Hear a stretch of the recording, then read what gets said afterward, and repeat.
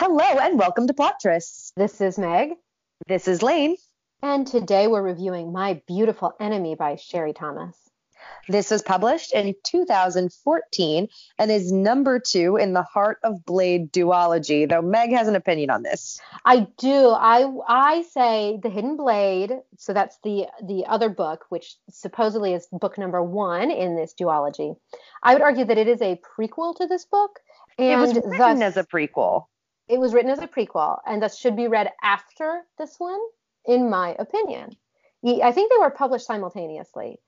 There's an author's note that I actually read at the end of the copy I have that says, look out for a upcoming prequel. Yeah. So honestly, I think you should read this book first. And if you like it, then you should read The Hidden Blade. Because basically what The Hidden Blade does is it fleshes out their characters from before they met each other. I'll have to read it. Mm-hmm. Though that said, I don't know how interested I am in them without each other. Exactly. It's good. It's not bad, but I think it serves as a complement to this book, and it doesn't set anything up. And I honestly think that if you read it, it would spoil some of the twists and turns of My Beautiful Enemy. Okay, so let's do the book jacket. All right. Hidden beneath Catherine Blade's uncommon beauty is a daring that matches any man's. Although this has taken her far in the world, she still doesn't have the one thing she craves, the freedom to live life as she chooses. Finally given the chance to earn her independence, who should be standing in her way but the only man she's ever loved, the only person to ever betray her. Despite the scars Catherine left him, Captain Leighton Atwood has never been able to forget the mysterious girl who once so thoroughly captivated him. When she unexpectedly reappears in his life, he refuses to get close to her, but he cannot deny the yearning she reignites in his heart. Their reunion, however, plunges them into a web of espionage, treachery, and deadly foes. With everything at stake, Leighton and Catherine are forced to work together to find a way out. If they are ever to find safety and happiness, they must forgive and learn to trust each other again.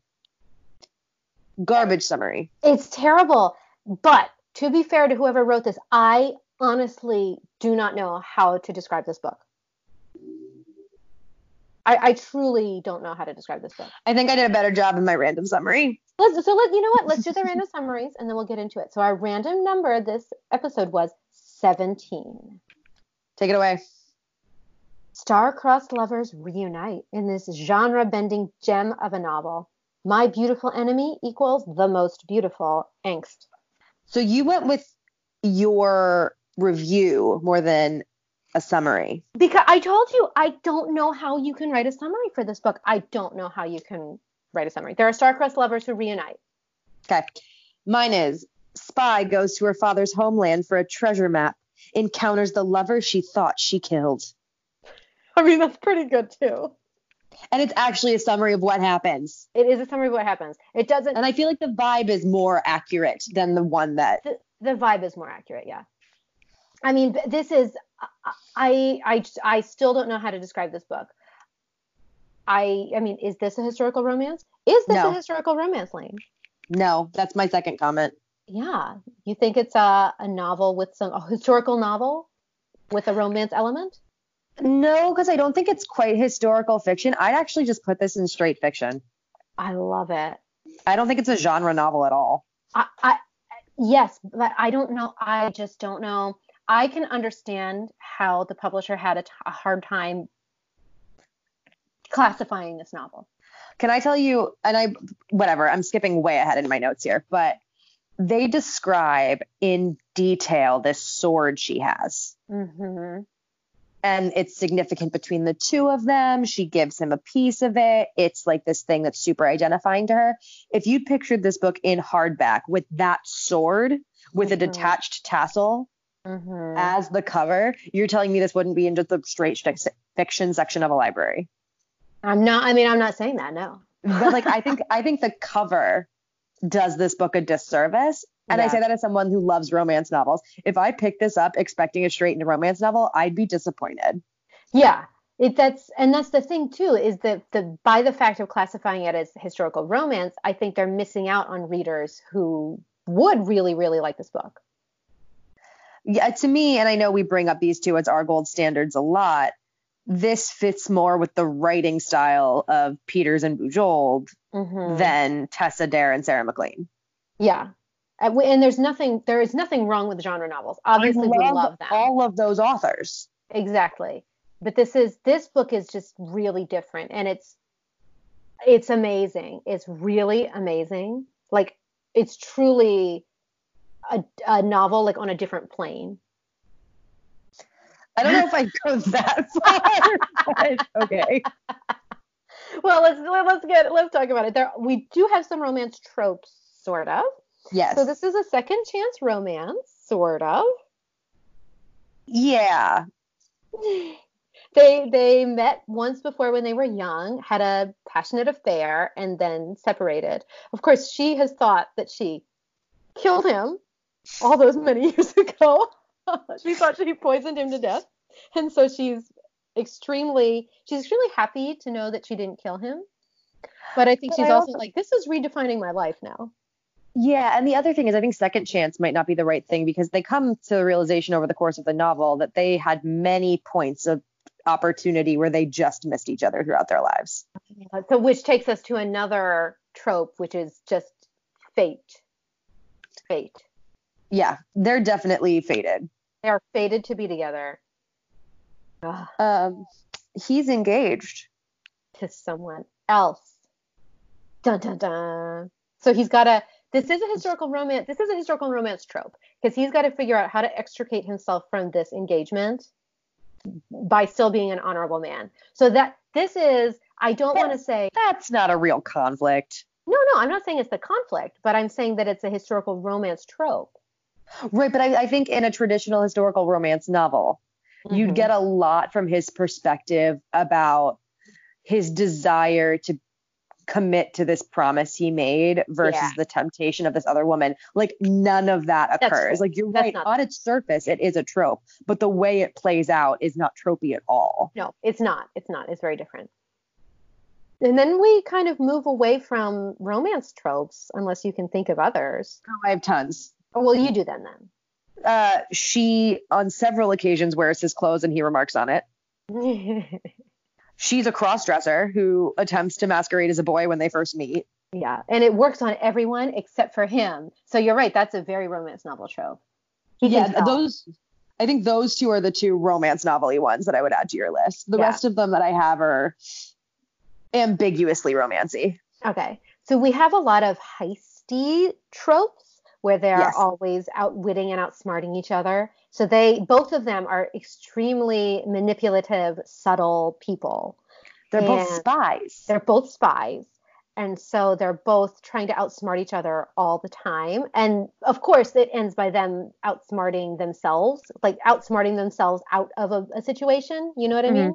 Like they're trying to be too subtle and too manipulative. And that's honestly what causes their conflict in the past. Yes. That they both think through the whole problem rather than talking to each other, and some of the assumptions they made were wrong. Yes. So they're playing mental chess, but they're not correctly predicting the other's moves. Okay, so before we get into the non-romancy tropes, let's give a basic overview of this novel.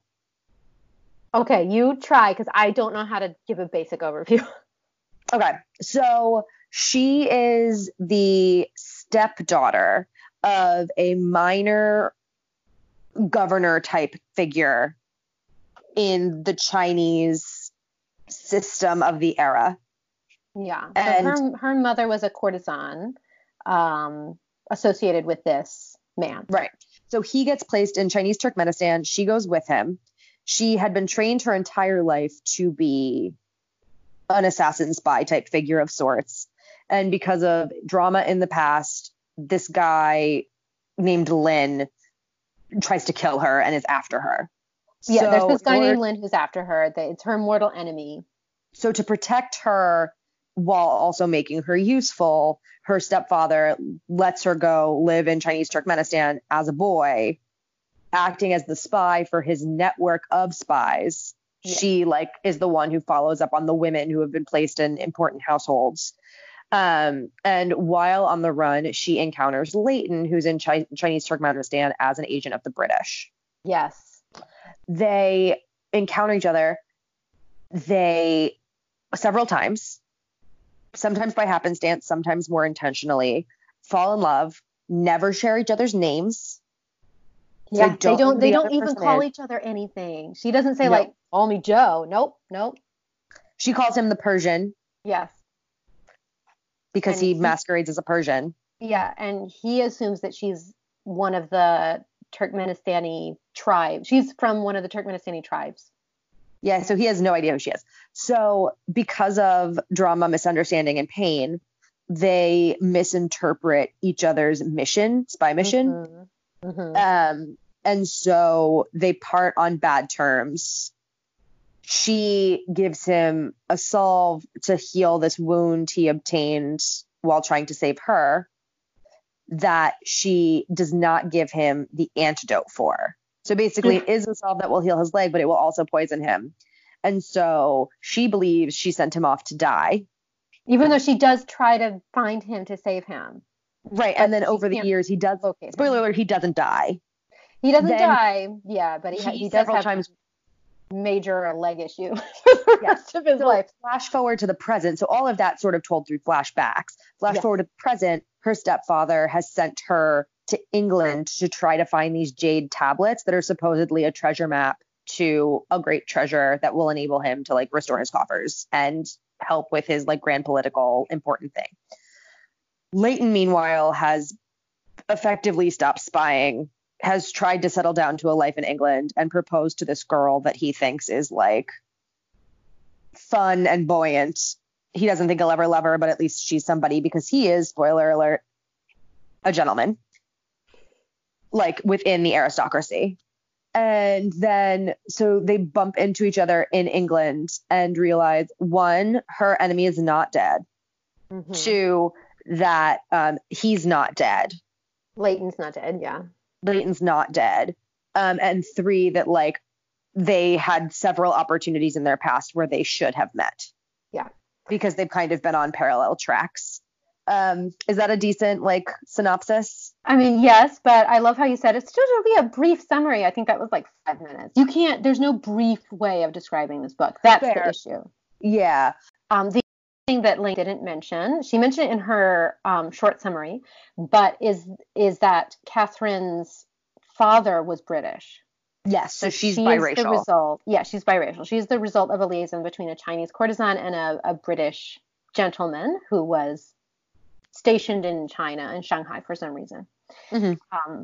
So it doesn't seem to have affected her too much because her mother was able to form a relationship with a rich, highly placed man who has never adopted her, but who has nurtured her. And her mother died relatively young, and he continued to care for her. Yeah. So basically, this book is full of things that I say I don't like. I am not a huge fan of novels that have a lot of flashback. And this book it's like every other chapter is a flashback up until probably the 50% point. Yeah. Maybe even further. But every other chapter, so there's her in the present, her and Leighton in the present interacting, and then both of them remembering what happened in the past.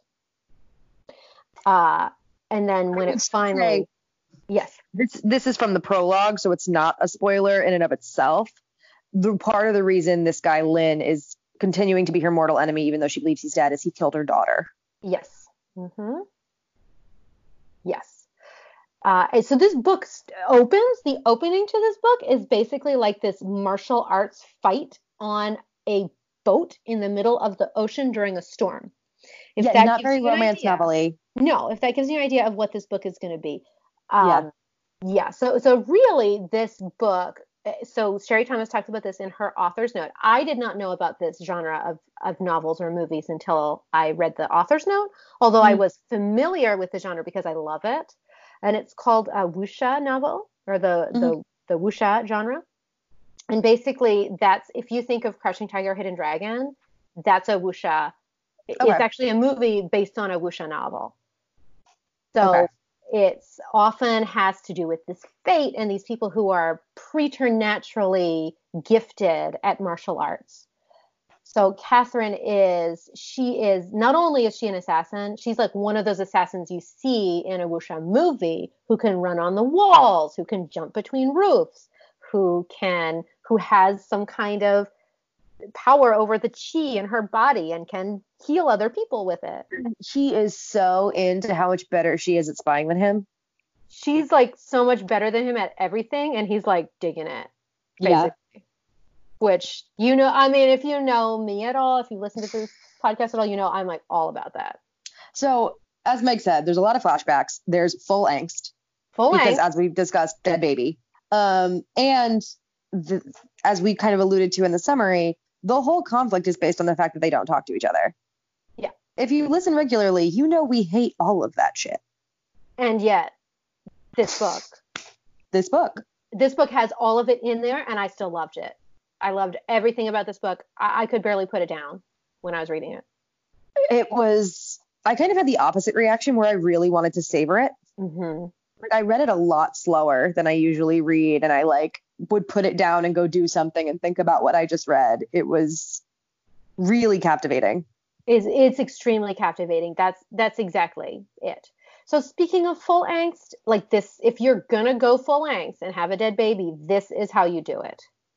First way of all, it happens. It's very like Kill Bill, right? Mm-hmm. Like, her motivation for continuing to carry this hatred in her heart for this dude has to be commensurate with the pain he caused her. Yes. And there's nothing like dead baby. There's nothing like dead baby. No. But it's, for me, again, it wasn't just the fact that she had suffered this trauma, but there are several points in this book where it comes into play. She thinks about telling Leighton I'm sorry, is it a spoiler if I say that Leighton is the father of the baby? No, I mean, you know it. They're fated to be together. So of course, if she had a baby, it's Leighton's baby. So he doesn't know. He doesn't know that he has this child who died. And so she thinks about telling him. She does eventually tell him. He finds out on his own, and the way he finds out is so amazing. Yes. Right? It's so good. It's so good. And it's like perfect for their characters because they're these extremely subtle spy people. So he finds out through some weird spying, and then he expects to get some other information. And when he gets this information, he's like, oh shit. The thing I loved is that there was this book did subtle really well. Yes. Like, the second he figures out that she had a daughter, he doesn't doubt for a second it was his. Right. Like, there's none of that drama. There's a point in the book where she talks about once you're a master spy, you can fight steel with fabric. Then like that comes into play in the ending. But Cherry Thomas does not spoon feed you any of that. Like, no. You realize it or you don't. It's so well crafted. Yes. And the way it unfolds, again, like I said, I don't love flashbacks, but the way the flashbacks were done and the way they weaved with the contemporary story was so well done. Well, and it was also, so the point was they were such different people. Yes. Like, when they were together in Chinese Turkmenistan, he was a Persian gem dealer and she was this absolutely wild, like, Turkmeni boy. Yes. And compare that to her, like, new staid Britishness and his, like, status as an English gentleman. Yeah. It's so well done. It's just really, really good. The way that things happen. So there are things that play out in the flashback, and then you find out something in the present, and the way it happens together, she somehow makes this thing in the flashback make what happens in the present this revelation. Yeah. And it's really well done. It's just really well done. All of it's really well done. Did anything offend you? I mean, honestly, no, nothing offended me. There's some trigger warnings in this book. Yeah. We already talked about a dead baby. And there is a moment where she reflects on how a lot of the turmoil in her life originated before she met Leighton because her stepfather's son attempted to sexually assault her. Yeah. And it's not described in any detail at all, No. like the moment. It's just a reflection on a fact that something had happened between them. So very, very mild trigger warning, but trigger warning nonetheless. Yes. And I think it's just so it's actually really well done the way it plays out too. The way it's this confessional moment and I just again just really authentic, you Yeah. know? So, is this book sexy? Okay. It's not erotica No. at all. It is very full of sexual tension and longing and like desire in a way that is very palpable. Yeah. So I don't want to say it's not sexy because the dynamic between the two of them is tragic, but also very hot. Yes. That said, you don't really get any payoff in the way you expect in a romance novel. But I think this book would have been worse if you had.